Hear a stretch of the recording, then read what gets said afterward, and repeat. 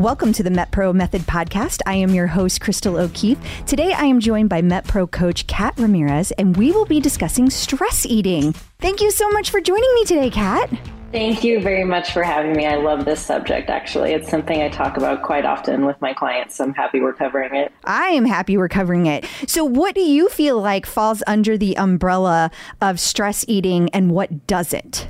Sure. So a lot of times stress eating can be related to, I think of it in two different ways.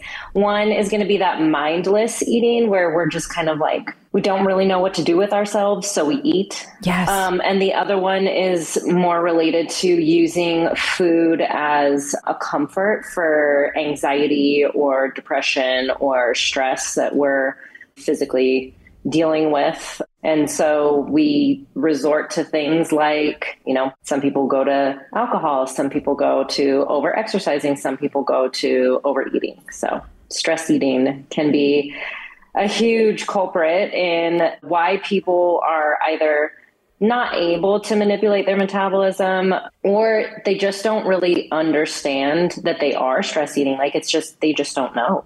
Yeah, I think for myself, it speaks very much to me when you say like that mindless eating because you don't know what else to do. Mm-hmm. It took me years to realize that part of my emotional eating is when I feel anxiety starting to build, I will just like reach for something because that's soothing.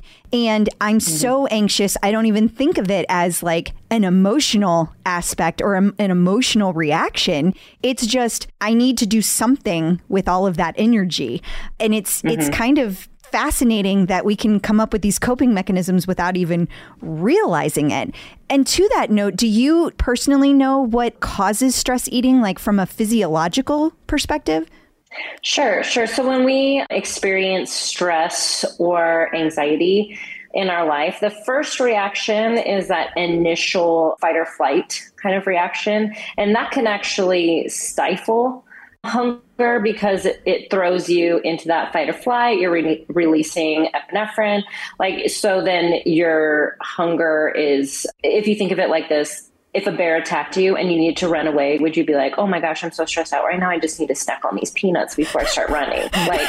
You would be like, no, I would start running. Everything's shutting down. I need to get away from the bear, right? So initially there's that. But when the stress is persistent, then what happens is your body releases another hormone, cortisol. And cortisol can actually motivate you to eat and create that hunger and the need for the coping. And then when we do eat certain things like sugary items, then we have like the dopamine effect, which is that feel good, right? Much in the same way that, doing drugs or something, maybe it's not as drastic to some people, but it still releases that dopamine that gives us that like feeling good effect. And so physiologically, that's what's going on. Now, there's another thing that can happen too. Two other things. First of all, there are some people that don't understand the difference between thirst and hunger. And so they will feel like I'm hungry, but they're not. They're thirsty.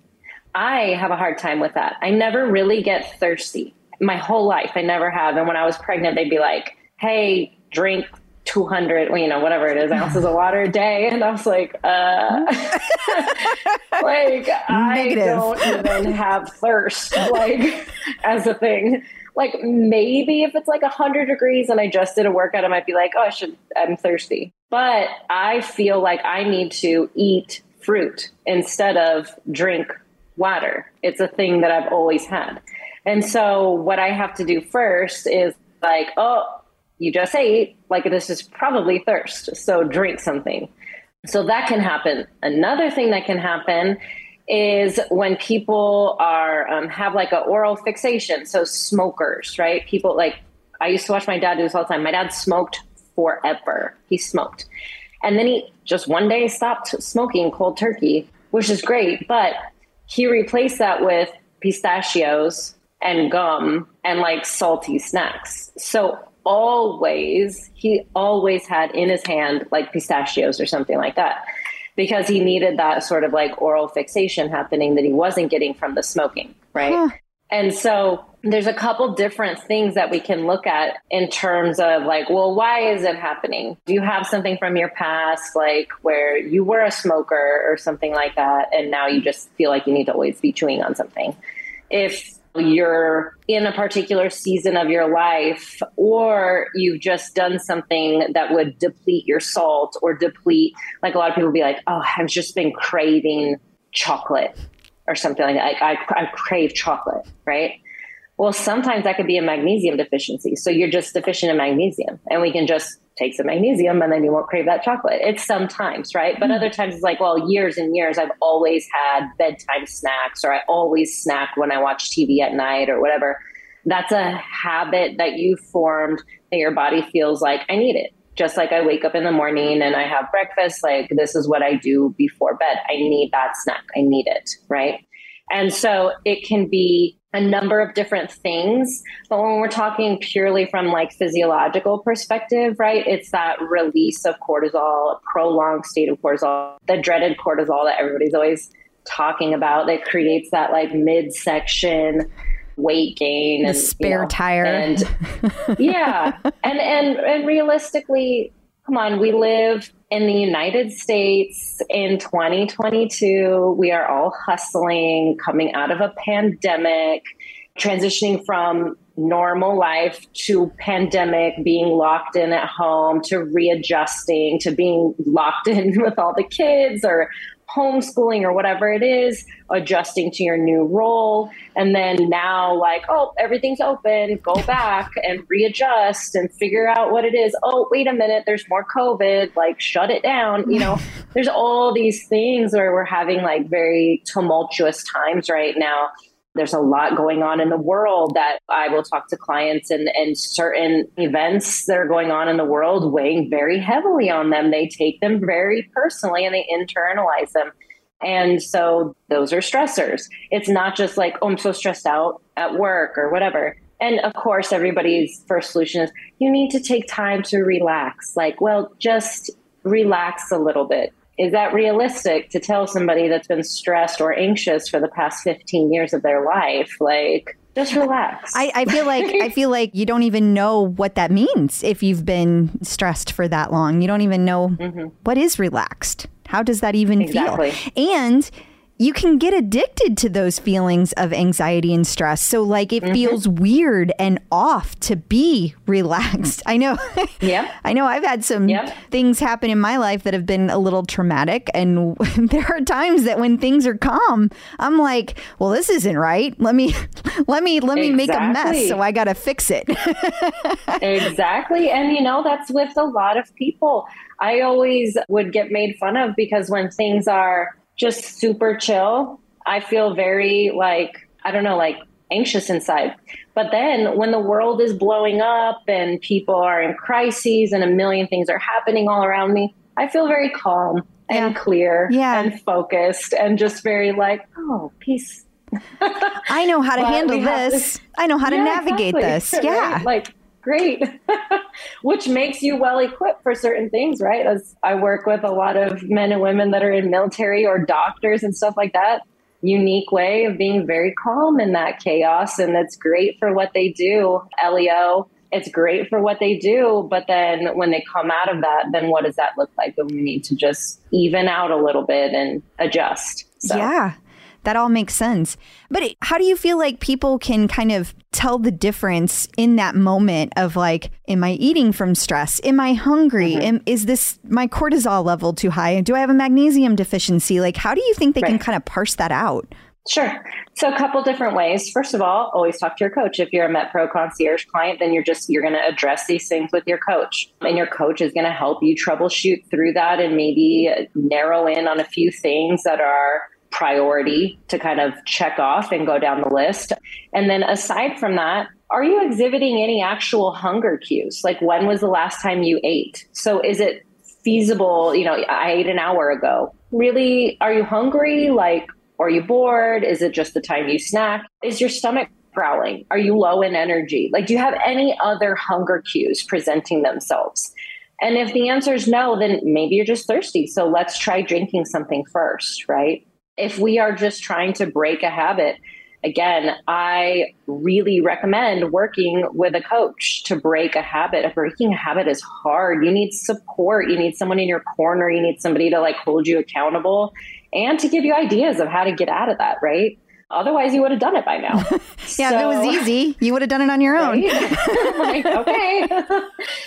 So getting out of the habit of snacking at night, talk to your coach, get some ideas. I always tell my clients like, okay, well, what are you snacking on at night? Is it salty or sweet? And then from there, well, what are some other ideas that we could potentially put in that are going to be better choices for you? Now, can we take it to an every other night thing? How about every 3 nights? Like, can we try and wean it out completely? And just, it takes time to break those habits. So that's something that a concierge coach can really help you with, because even on basic, like if you're on an app, you can always just hide it or lie or whatever. You don't have somebody being like, hey, Crystal, how's the snacking? How's that been going? Have you been ignoring the chocolate or eating it? Right. But I think that's so powerful to think about the fact that it's not just about willpower. And I feel like society tells us it's willpower. Like you should just be able to turn it off. You should just be able to ignore it. And there's so much more going on here. It's so much more complex. And I really like how you kind of show that, how you're visually kind of explaining all of these different things that are going into it. It really helps to show that. Yeah, it's very complex. It's not just willpower, you know. And people like to dumb down or simplify things that are not simple, right? Like otherwise everybody would be doing everything right, and everybody would be in their peak physical state, and nobody would be stressed, and the world would be great. So, I mean, that sounds there's lovely. Just a lot. I know, right? It's so easy. So easy, yes. I don't know why. And we wouldn't even have jobs. So. Shh. Right? There's a lot that goes into it. You have to be able to really, there's a part of it where you've got to be able to have a come to Jesus talk with yourself, and your coach can help you come to that truth. What is really going on here? And, you know, sometimes it just is like, well, my body needs more. Like, are you an athlete? Are you working out really hard? Is there something else going on where you're feeling underfueled or undernourished? Then great, let's address that. But you can't really delve into those things on your own without getting just like kind of caught in the mess of it, right? Like those little flow charts with the bubbles where you're like, could be this, could be this, could be this, right? We need the coach to bring you back down into center. And so that's why it's so helpful to get in and even work with a coach for just a little bit to try and identify those things, or a therapist or a life coach or whatever it is, whatever works for you in your situation. But there is usually, and when I say usually, I mean 99.9% of the time, something else behind it. We're not just looking at, I like snacks, right? Like I love popcorn. Yeah, no, that's a very good point. And for people who are kind of just like, they don't have a coach, they're just trying to figure this out, what kind of strategies, what types of strategies would you recommend for people who are just trying to get their arms wrapped around this to avoid eating from stress? Sure. So I was actually talking to a friend about this the other day because he is a huge snacker. Like he snacks all night long, like just crazy snacks all the time. And he's got kids, and he's just like, they always have snacks, so I just want to eat them all the time. And kids have good snacks, right? They're salty, they're sweet, they're everything. Exactly. And they're in tiny boxes that you're like, I don't feel so bad about eating this. So I was telling him, I'm like, okay, well, first of all, put the kids' stuff in a kid's bin and label it kids. Like that is not for you. Okay? Don't do that. Secondly, prepare things ahead of time that you're going to go reach for. So we know you're going to snack. It's something that happens every night. Like we can't just be like, don't do it. There's no one there to hold you accountable. You're going to do it, right? So let's just preemptively address it. So I told him to cut up fruit and cucumber with some like salt and lemon on it and like some little veggie snacks, and put it in just like little open containers in the fridge, so that when he opens his fridge or looks in his pantry or whatever it is, like we've got the healthy things right there. They're ready, they're accessible, they're quick.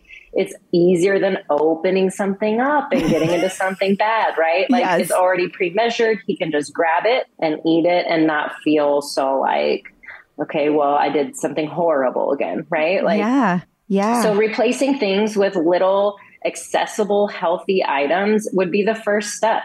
And then just from there, again, like I said, maybe you can go to every other night you do something. Another thing I love for people to do is pre-fill water bottles with like some water, some fruit inside of it, maybe to make it a little bit more flavorful, and pre-fill it, put it across the top shelf in your fridge. So you open it, it's right there, grab a bottle, drink it if you're hungry. Another thing, leave, go outside. Yeah. Like remove yourself from the situation. It's summer, right? A lot of people are living in states where the sun doesn't even go down till 10 o'clock at night. Like go outside, go on a walk. If you can't walk away from your kids because they're sleeping, like I put my kids down at 6:30 because mama needs time. They go to bed. I go sit on my back porch and do the rest of my work, or like just walk around outside and do calls or whatever it is.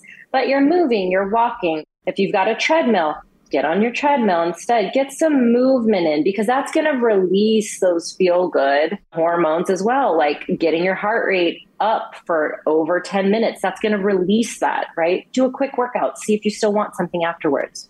Maybe it will be satisfied by the hormone release that you get from moving. Oh, such great ideas. So many wonderful ideas. Is there anything else you want to make sure people know about stress eating? It's not your fault, no. It's not, though. We're kind of hardwired. It's not your fault, and I'm here for you. No, but really, we are. So stress eating is so tough. I think that out of everything, and like my mom and my brother are horrible with this, big emotional stress eaters. And it is so prevalent. And especially since we've been locked in our homes for so long, right? We're just there like, I'm bored. What should I do? Grab something from the pantry. And now in the era of Instacart and like a bunch of, you could, DoorDash and Grubhub, you can just have those snacks delivered. So really the best thing to do is enroll someone else in the process of trying to cut it out, whether that be coming on for coaching or doing something with your spouse, like a challenge, a 30-day challenge with your spouse to cut out the snacking or make the snacks better, or alternating healthy snack exercise each night, something like that, right? You're doing it together. You have somebody else, a partner in crime. That's not going to let you slip, though. You got to hold each other accountable. Yeah, you got to have somebody that's going to be tough. Right? If your spouse is going to give in, don't do it with your spouse. Find a friend, or maybe somebody who's not your friend. Do it with them. Find a non-friend. A partner. Yeah, find somebody that's not a fan of you. So they'll be like, don't eat the snack. But something like that. A neighbor, someone else, somebody else in your family that snacks a bunch, and then you can hold each other accountable. Be prepared. That makes me think of the fact that we have that MetPro Facebook group. There's probably people in there that would be willing to be your accountability partner, even if 100%. You may not know them, but I'm sure they've been through the same thing. They would love to help you. Exactly. And honestly, there's so many clients that are like in the same areas. And what my own personal goal is to one day get everybody together so we can do something cool. That would be so amazing. I think it would be so cool to like have like a supportive, just like together event. We'll see, right? We're still in pandemic times. We'll see, fingers crossed. But the Facebook group is a great virtual way to have an accountability buddy. I used to do something like that with workouts during the pandemic when I was pregnant. It was a pregnancy workout group, and we would all hop on Zoom in the morning and do a workout together and hold each other accountable. And you're in your first trimester, you're so tired that you fall asleep everywhere. You don't want to work out. So it was like, okay, everybody just get on, right? So things like that. Yeah. Accountability buddies that are going to be like, hey, I noticed you're not on. Where are you? Stuff like that. Do check-ins with somebody, but have support and recognize that there's more that goes into it than just like, I'm just not a strong person. Yeah. It's nothing about that, right? There's a lot of chemicals at work there, right? Hormone, life circumstances. Give yourself some grace, but also better is better. So move in a better direction. right? I always tell my clients, I want progress over perfection. Keep getting better. I love that. I love that. Perfect. Thank you so much for your time today, Kat. Listeners, that is all for this week. You can find all the MetPro Method episodes anywhere you get podcasts, or you can go to metpro.co/podcast. Please be sure to follow the show and rate and review. That lets other people know what they can expect from the show. You can also learn more about MetPro at metpro.co. I'm your host, Crystal O'Keefe, and I'll be back next week. Until then, remember, consistency is key.